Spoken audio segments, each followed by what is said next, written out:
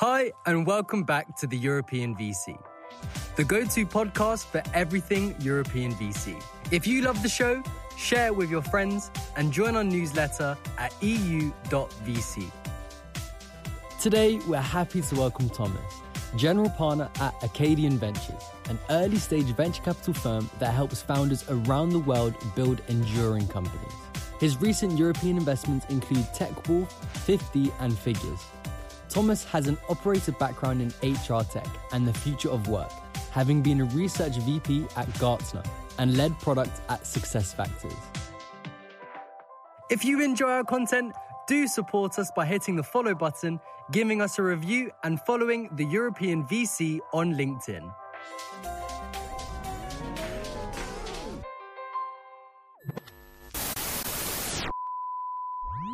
Thomas, welcome to the European VC podcast. I hope you are having a blast of a day. How are you?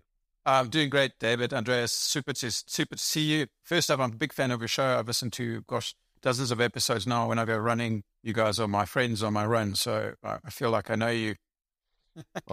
Always nice to have more friends across the globe. I'm actually very happy that you say that because I can now tell my wife that I run daily. In the ears of our listeners, she will not believe me. You run really slowly, though, Andreas. That's the problem. Well, that's it. Well, you know, when you need to be many places at the same time. Yeah. Thomas, aside from the fact that you like running and to stay as healthy as you can, what should our audience know about you? Give us a quick rundown. Oh gosh, where do I start? So, my background is I was born in England. I grew up in South Africa, not Australia, and I now live in Germany. I ended up in Germany by mistake. I worked for a software company in South Africa that had a subsidiary, a company called SAP, and somehow I ended up in Germany. And you know, I've been in Germany, the US, and the UK, you know, sort of ever since. Yep. So I'm kind of like a global citizen. I support South Africa at cricket and rugby. I support the Germans at soccer and the English at snooker. So that's kind of my background, operator background. Spent, you know, many years in software product management, and for a while I was an analyst at Gartner. I've come to VC relatively late in my career, but I'm having a blast. Thomas, thank you for that. Super cool intro. A citizen of the world for sure. What if we take it to Acadian specifically? What the hell is Acadian? What's that about? And give us a bit of the backstory on the origin, because you are, if I recall correctly, from inception, globally focused fund. And that is kind of cool and kind of different. Yeah, completely. So the credit for the fund actually goes to my partner, Jason Corsello. He set the fund up in 2019. So Acadian is a mountain in Vermont, right? And Jason has a family there, and that's where he hangs out. He lives in Connecticut, but he's often in Vermont, and there's a mountain there called Acadian.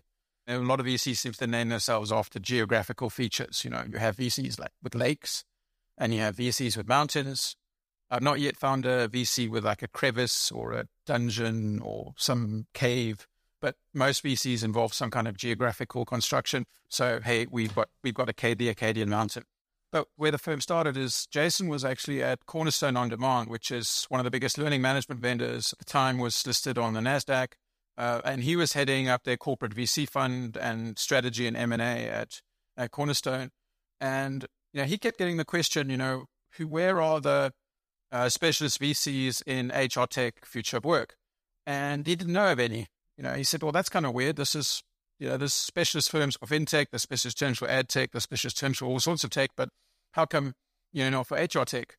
And so he decided to branch out on his own and set up Acadian. And at the same time I was leaving SAP, I just sold all my SAP shares, and I took some of my capital, and I was one of the first LPs in Acadian in Fund 1. Fund 1 started in 2019, and I was an LP in Fund 1. And I found myself being like an active LP. So I would be, you know, sending Jason, you know, fellow high net worths to join the fund. And I was, you know, helping him a little bit on sourcing and some due diligence. And I sort of found myself almost becoming an active, you know, portfolio contributor without actually being one. And then Fund 1's performed really well. And so towards the end of, the start of 2021, you know, Jason and I were talking about this. And then at the beginning of last year, I joined Jason as a GP, and we then set out to raise Fund 2. But we've always felt that, there is so much innovation going on outside Silicon Valley that there's opportunities, beyond the US to invest in this specialist field. And so we began from the beginning really to have this global outlook to seek out, if you think about it logically, there are people that work everywhere in the world. So there's those people who require technologies to support them. So we've done investments in Mexico. We've done investments in the US, Canada, UK. We did one last week in the Netherlands. We've done in Belgium, and we've done in Malaysia. And we did one recently in Kenya, because we feel that, with the workforce being globally distributed, there are opportunities everywhere in the world. And what we do is, I'm rambling on here a bit, but we tend to ally ourselves with local experts. So if when we invested in Kenya, for instance, we invested together with North Africa, who are super experienced seed stage investors in Africa. And then we've always partnered with other VCs because they see us for our expertise. And therefore, we're not greedy. We don't want to own the whole cap table. We partner with more generalist, probably more famous large-scale VCs to provide that specialization. I would maybe just ask you, Thomas, on that point, your journey into ventures is not the most common one we've heard here on the podcast. I think it's the first time we have a story like that, LP turned GP. My question would be, at that time, so when you first invested into Acadian as an LP, could you share with us a bit your thought process around that? And did you want to invest into Acadian? Did you pick it because of its sectoral focus? Were you actually thinking about becoming an LP in a set of funds? Were you thinking about a portfolio? I'd love to kind of go back in time and hear your thinking back then. So when I left SAP, I went back to university and I had finished my PhD. I'd been doing it part-time for probably longer than many people have been alive. Yeah, I saw somebody the other day who got that, be working on their PhD for 50 years, and mine felt like that. I think I was doing it for more than 10 years. So I took some time off when I left SAP to go back to university. And then I'd set up my own strategy advisory, helping many startups and scale-ups in the HR tech space, companies like HiBob, 360 Learning, and so on were my advisory clients. And I found myself getting more and more involved in the investment side of things. I did quite a bit of work for PE firms, Goldman Sachs, Blackstone, on the financial world. So I was sort of learning more and more about this world, did a bit more studying on finance and stuff. But the thing that attracted me to Jason is I really, really knew the space. This is a space that I've spent, when I was at SAP, I was the head of product for SuccessFactors. So, I'd seen the massive shift to software as a service, through the 2000s. When I was a Gartner, I did all the Magic Quadrants and stuff in that space. So, I've been super excited about the space because I knew the space. And Jason, I'd known him sort of several years, and I felt like, this is a guy who's going to really nail this. And so I saw the opportunity for the fund, but primarily I saw the opportunity in the person that was the founding GP of this fund. I saw myself being helpful to the fund, but at the time that I invested in 2019, I didn't really see myself as a venture capitalist as such. And I sort of really, over the time of working with Jason, it sort of slipped into it, if you like, without sort of really meaning to. And then, Jason said, well, Thomas, you're behaving like a VC. Why don't you just stop messing around and actually join me in the fund? And so at the beginning of 2022, that's what I did. I'd love to get back to the global part, because you say very well that there's opportunity everywhere, and I think we all agree on that. But we also tend to say that it's very difficult to build up great deal flow if you're not geographically focused. And then you can always say, but if you have a strong enough vertical focus, then you can build it. But I'm curious to hear, your own reflections on that. Is it really that clear to you that you do get the best deal flow globally because you are so focused on future of work? Or do you see that we might actually lean more towards having a geo focus as well in the future? I'm curious to hear. This is going to sound really arrogant, but there's a famous quote from Andy Warhol, everyone's famous for 15 minutes. Well, you can reflate that to say everyone's famous for 15 people.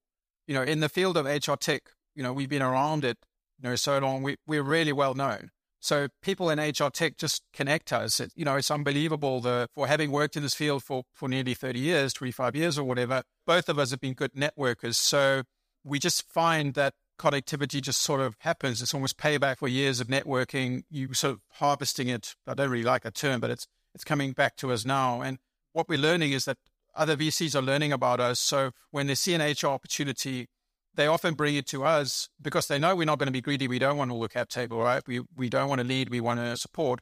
And so they bring us in. So, for instance, there was one a couple of weeks ago, which we haven't announced it yet, but we did it together with Headline. And Jonathan, the Headline, phoned me up and said, hey, Thomas, I've got this opportunity. I'm really excited about the team and the metrics and so on, but I can't understand why SAP hadn't built this product. And I said, well, I could tell you, but if it had been at SAP, I would have been the one who would be responsible to building it. I would never have built this. It would have been technically and politically impossible for me to build this product, even though I could see the business opportunity. And then we sort of clicked, and he said, great, do you want to talk to them? I said, yes, I'd love to talk to them. And then he said, great, they like you. They really like your expertise. Would you be interested in joining us on the cap table? So we're seeing that happening sort of pretty much around the place. It's happened to us several times in France. It happened with Figures. You may know Figures. The Virgile at Figures runs probably one of the most fascinating startups in terms of how marketing and getting the zeitgeist of society at the moment. But he's hit on this idea of compensation transparency, former compensation manager. And we heard about that because I'd done some advisory work a couple of years ago with one of his angels. And his angel told him, hey, Virgil, you need to connect with Thomas because, he's now working in this fund, investing in HR tech.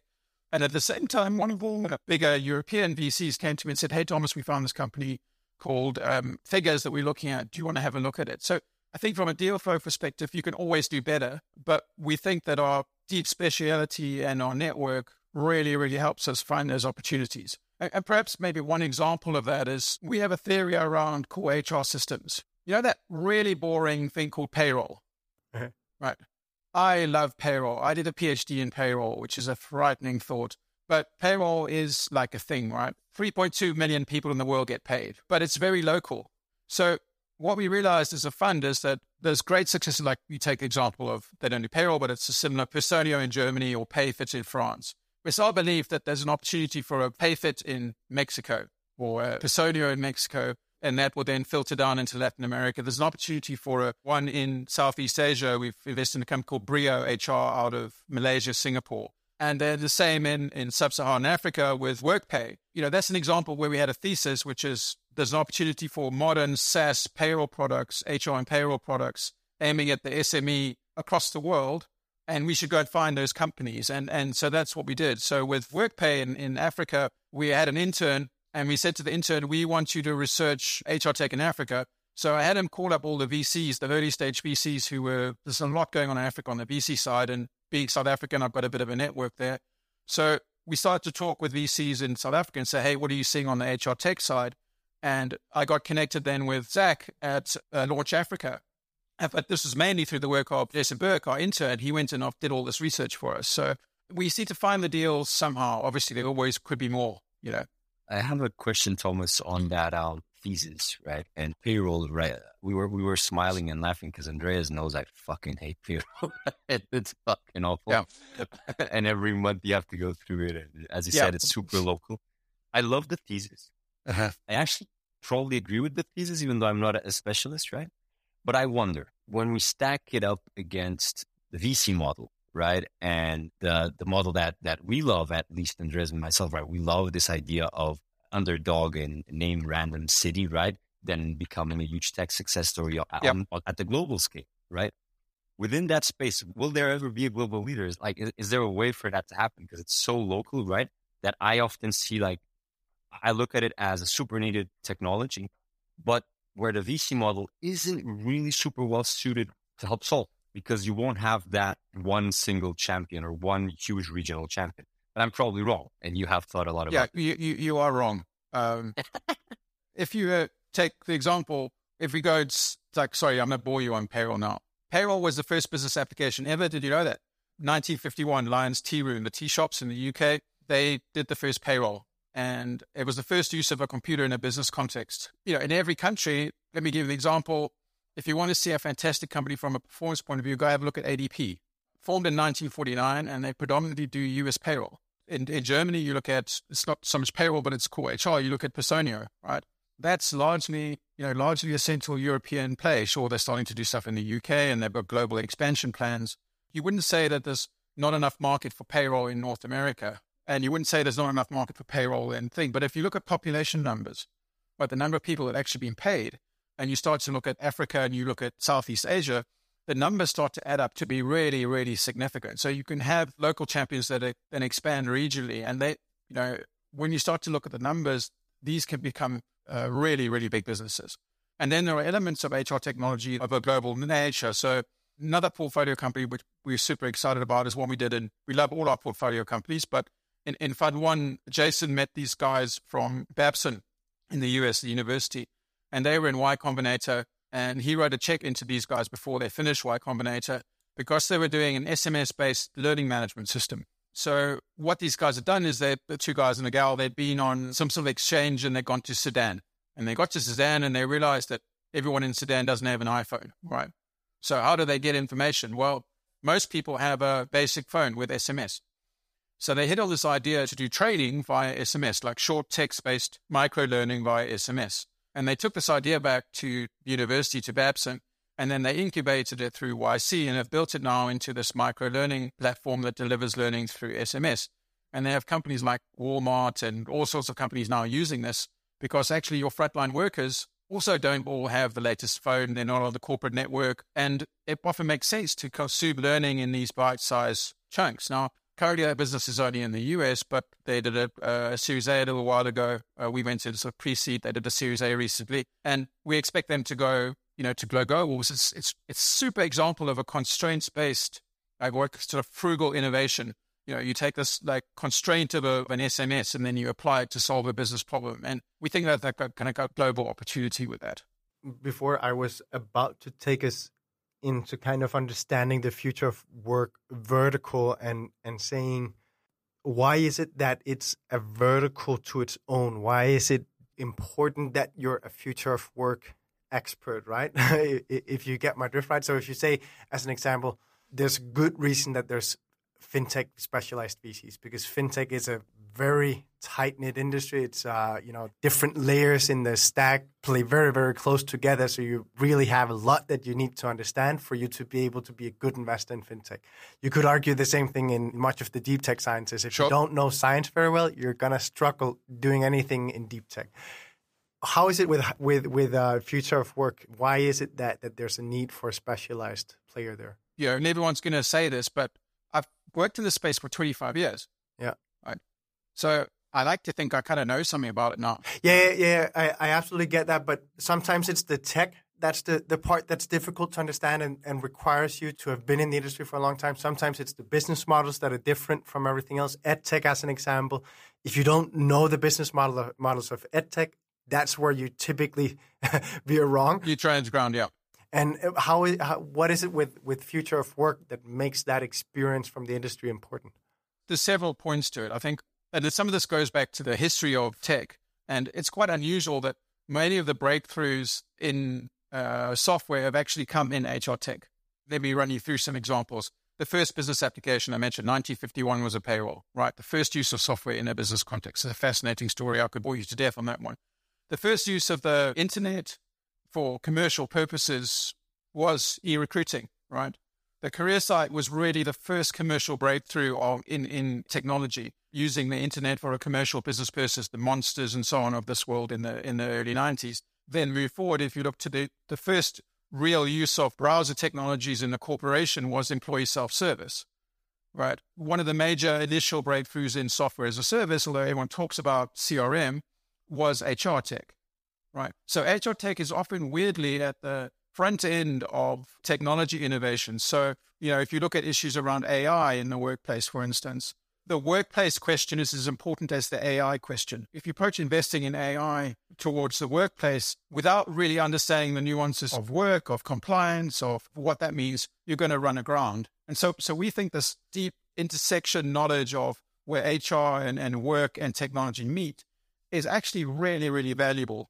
And it's not that we think that we can build a massive, massive billion-dollar fund investing in future of work, but we think that there is space for a highly specialized fund that will deliver really, really good returns for that. We don't think that we need to build a Andreessen for future of work, but we think we can build an awesome specialist, was an artisan firm, if you like, for this space, because there's so many of these opportunities are driven of this sort of weird intersection between regulation, one of the things I look at a lot is payroll regulation, because when new payroll regulations come, that drives disruption in the market.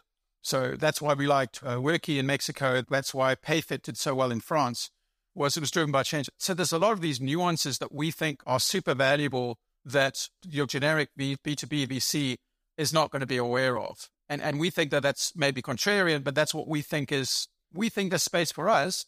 I'm not sure whether there's space for 500 other future work funds, but we think, again, with 3.2 billion people at work, most of them with technologies that don't really fit for purpose, there's space for a fund that wants to fix that. And just before you said something around you're not wanting to build an A16C, but you do believe that there's definitely room for a strong fund in this vertical specifically. And I'm right now looking at your deck, and there's a slide that intrigued me a bit there because I love thinking about firm development, and there's a slide there that describes your path to building an enduring franchise. And you then have, and I'm just explaining this to the audience, you then have a graph with the horizontal axis saying time diversification and the vertical axis saying performance. And then you've plotted Fund 1 and Fund 2 and Fund 3 so that they go from Fund 1 being just a fund, and then Fund 2 is kind of where you establish the firm, and then Fund 3 is where you will go to establishing the franchise. And to everyone's knowledge, you are just about to launch Fund 2. So we've launched Fund 2. We've done first close on Fund 2. We're deploying on a Fund 2, and we continue to raise Fund 2 at the moment. Yeah. And I'd love to hear your, if you could talk us through that, your thinking around going from Fund 1, where you're just a fund, you're not really a firm, and then going now to building the firm, and then onwards to building a franchise. I'd love to hear how you think about that. With Jason, and I'm speaking on behalf of Jason here because, he was really the guy who really kicked this off and had the original vision. But, when he started it off, it was an experiment. Can I do this? It was a proof of concept. Is there space for this kind of firm? And so, by setting that up, and the first fund was small. It was, less than 15 million. And so it was really an experiment or a proof of concept. And so he proved it out with Fund 1. Fund 2 is still going to be really small. We're aiming to raise 40 million. So, it's a relatively small fund, but we think Fund 3 can be a bit bigger than that, and will, strengthen the team over time as we go forward through probably into Fund 2. We'll probably add someone to the team, and, Fund 3 will probably add a couple more people to the team. But we think that we can build an enduring specialist firm, in this space that is really the beacon, the lighthouse or whatever in this space, so that when everyone's doing a future work investment, they're saying, oh, is Acadian had a look at this? And that's really where we mean by franchise, and that we're really the firm that's really, really well known and really so well established, the brand awareness, the presence, and I suppose the respect for expertise. So you're going to do 30 investments or so out of the fund you have now. If you were European focused only, I think if you did 30 investments in future of work over 4 or 5 years, you would be very well represented, right? You would be in many of the deals, and most would have spoken to, and so on. Globally, that number's different, right? Because, all of a sudden it's a much larger funnel and everything. Don't you think that if you want to be that global winner in future of work, you do need quite some size in the end to become that player that everyone refers to? I'm not sure. You see particular specialists who, invest funds that have, that aren't massive, that are super well known in a particular space, and will grow over time. But, we don't want to get ahead of ourselves. But we're finding what's unusual is that we've got, a partner in Jason that knows the US market really, really well, who's got 20 years of HR tech network in the US. I've got 25 years of network in Europe, and, a deep connection to emerging markets. It seems to work for us. Sure, we'd like to be bigger, but I think you have to take these things in step. And I think what you have to do is you've got to prove yourself. Yeah, absolutely. And I'm just thinking here, ideal world, right? So, of course, you need to grow. Don't do much more than 2x the fund every time, right? But I'm curious to hear, what do you think is the sweet spot for your franchise then? Is that running 100 million euro funds, or? Well, we'll see. I'm speculating here about Fund 3. We're still in the middle of raising Fund 2, so let's fund what we've executed. What Jason has executed really, really well on. At Fund 1, 2019 vintage. I'm going to punt a bit now in terms of some of the performance. 2019 vintage, we've got the DPI already of 0.3. TVPI of 2.3, MOIC of 2.8. So it's still early days, but as a 2019 fund, the signs that we know what we're doing are there. But, you're only as good as your last fund. So we really need to make sure that, we raise what we intend to raise and that Fund 2 starts to perform well. Then we can sit down and say, okay, what do we want? What do we realistically believe that, Fund 3 can be? And sure, I could imagine it being somewhere less than 100, but perhaps not much less than 100, And we feel like we can take this in steps. And also we'd look to bring other people into the firm, at that point where we're getting a little bit bigger. But we don't really want to get ahead of ourselves yet. The focus right now is on executing, making sure that the portfolio companies, so we've fully deployed Fund 1, but that the portfolio companies in Fund 1 continue to perform well, and that we build the foundation for longer term success with Fund 2. So I'm hesitant to say, okay, Fund 3 is going to be this, because at the moment we're still very much in the innards of getting Fund 2 where we need it to be. I keep coming back to this thought of, you brought up the topic that you have a strong thesis on SpaceX, you invest globally.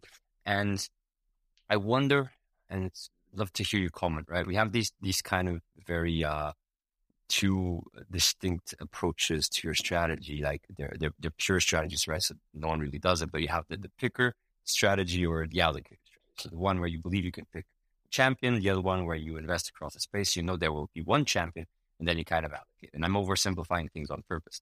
Typically, when I see thesis-driven investing at the later stages, I see the former, right? I see the picker approach most, right? Then in the earlier stages, it's always these hybrid models. So I'd love to hear you just comment on that, how you think about picking versus allocating and how that lends itself to thesis that you have as a firm that you're hunting or not. We're relatively opportunistic in how we do that. Most of our investments are at seed. We've done a little bit of A, but the A's have tended to be relatively European A's, which are kind of a bit like US seed, so it's kind of blurs between A and seed, but we're really at that point. And the more, this sounds trite, but, we sort of have a sense of the space. We have an allocation theory within the space. So we've split, the future work into sort of probably half a dozen different categories within that. So we want to make sure that we're not all doing payroll, or we're all doing learning systems, or we're all doing recruitment, or we're all doing performance, but that we've got an allocation across the spectrum of what we think is the future of work. Again, also bearing in mind the geographic spread as well. But because of what we know about the space, when we speak to founders, we tend to sort of really grill them on product vision. So I come from a product background, so I don't invest unless I see product, or at least a product idea. And, we spend a lot of time getting to know the team, seeing how they understand the space, and also understanding whether that founder wants our help. You can overplay this idea that VCs are going to help you post-investment, and that, we're experts in everything and we can help you grow your business. And I'm a bit skeptical sometimes about the amount of post-deal support that VCs actually provide. But in our little world, we do have that network. So, for instance, one of our venture partner, senior advisor, whatever the term is David Clark, who is the former CTO at Workday. So sometimes what we do is, so when we look at an investment and they say they're going to do ABC, well, then we really test them. We really drill down into that founder and into their vision. So we tend to find as well is that backing the person in an early stage is really fundamental.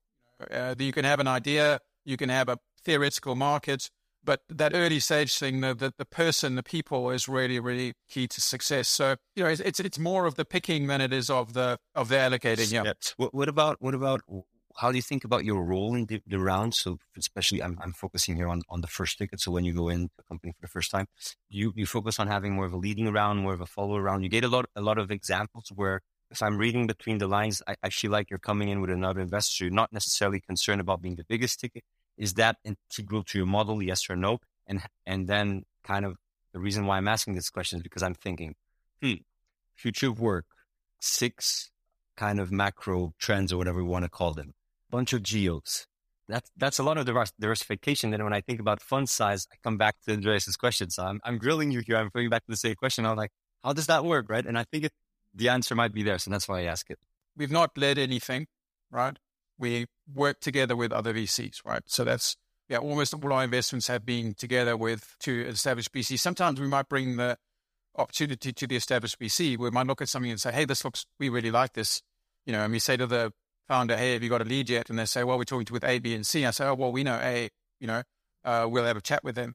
And so sometimes it's a case of where we bring the opportunity to the lead investor. Other times it's where the lead investor comes to us. And probably as we get more confident, we may well find ourselves doing a bit more leading. But right now we're comfortable with that position. So sometimes we might actually be the first check, but we're not actually the lead check, if that makes sense. So we might say, yes, we want to do this. And then, the lead investor would then, often be the one setting the terms of condition of the deal. And maybe an example of that was actually a really nice one which we did with Stride. So TechWolf is a company based in Belgium that does sophisticated skills management, great product. And I actually met Andreas, the founder, 3 years before, and I'd be giving them strategy advice. And then he told us that, hey, we're coming out for a round, we're talking with these VCs, and would you guys be interested? And so we then got together and, met the guys met Fred and Cleo and so from Stride, and we went together into TechWolf with them. But we were coming in from a position of having known them for several years before as they were starting out. And we think that model works well for us. Yeah. You still build conviction, doesn't mean you need to have the deepest pockets around the table. Yeah. For sure. Thomas, as you know, because you've been listening to us as you run, we end the episodes with a quick fire round. That's when I'll ask you a couple of quick answer questions, 30 to 60 seconds each. Are you ready for it? Probably, yeah. First question, and I will forbid the answer payroll. What areas, sectors, or technologies do you find exciting that most people around you don't really find that exciting? You said I can't say payroll. Regulation. Regulation, yeah. We have Form Ventures, probably the only guys that would agree with you as their fund is focused on regulatory stuff. I love them, the guys. Second question, what are your top tips for other VCs across Europe who are now fundraising? You need to talk to a lot of people to raise funds. One piece of advice, which I always forget myself and then I kick myself, but when you go into a meeting with somebody, there's two types of meetings. There's a meeting where you're asking for advice, and there's a meeting when you're asking for something. Don't mix them. So if you go to somebody and say, hey, I'm interested in, learning about family offices, learn about family offices. Don't pitch them. Learn from them. Say, hey, help me figure this out. Then maybe a month later, say, I've been thinking about it. Now I'd like to pitch to you. But don't start a conversation asking for advice and then pitch, right? Am I in this conversation to learn, or am I in this conversation to pitch? And don't mix the two. That's a good, we need to rephrase the foot in the door concept so that it's something that will allow you in at a later time. It's still the same intent, but don't shove up the door just because you have your foot there now. Interesting. Yeah, you're absolutely right. Third and final question. What is the most counterintuitive learning you've had since you've been in venture? VCs like to collaborate. This was not something I expected. I'd come from a world of enterprise software where people who work at SAP hate the people who work at Oracle, and the other way around. It's a vicious, hyper-competitive world, whereas VCs, while it's competitive on many levels, there is a really helpful community. And, when I think back to the folks that have helped me, I mentioned Jonathan at Headline, but the people like Fred at Speed Invest and Felix at Power, now the folks at Local Globe, the time that they've given me, I think especially Emma at Local Globe has been so helpful and so kind and generous with advice and time that, it really was quite a lovely surprise. Because, if you think about from outside, you sort of think VCs, they're sort of like all money grabbing, da-da-da-da-da. But actually the people have been so friendly and so keen to share and so supportive. And that what to me was such a pleasant surprise. I couldn't agree more. And I think that it's also where I would say that, so sometimes people ask me when I say that, well, it's kind of the next generation of European VCs that we're backing. And then, some say, what do you mean by that, right? And I definitely think that the collaborative part is part of that, because that is this very strong difference, I believe, in, on the right way of doing venture and not and the wrong way. And we see it in the VC landscape, where there's some that have more of a private equity type style, and private equity is also very competitive. And you have the same thing on the angel side, right? That the very best angels absolutely get that, whereas there are definitely also angels that come in with a more competitive lens, and they tend to also not end up being the best performer. Yeah, Thomas, thanks so much for joining us. It was awesome having you on the podcast instead of only on the run. Well, yes, I won't listen to myself on my run, though. That would be weird. Nah, you should. Thank you for listening to this episode of the European VC, the go-to podcast for everything European VC. If you love the show, share it with your friends and join our newsletter at eu.vc.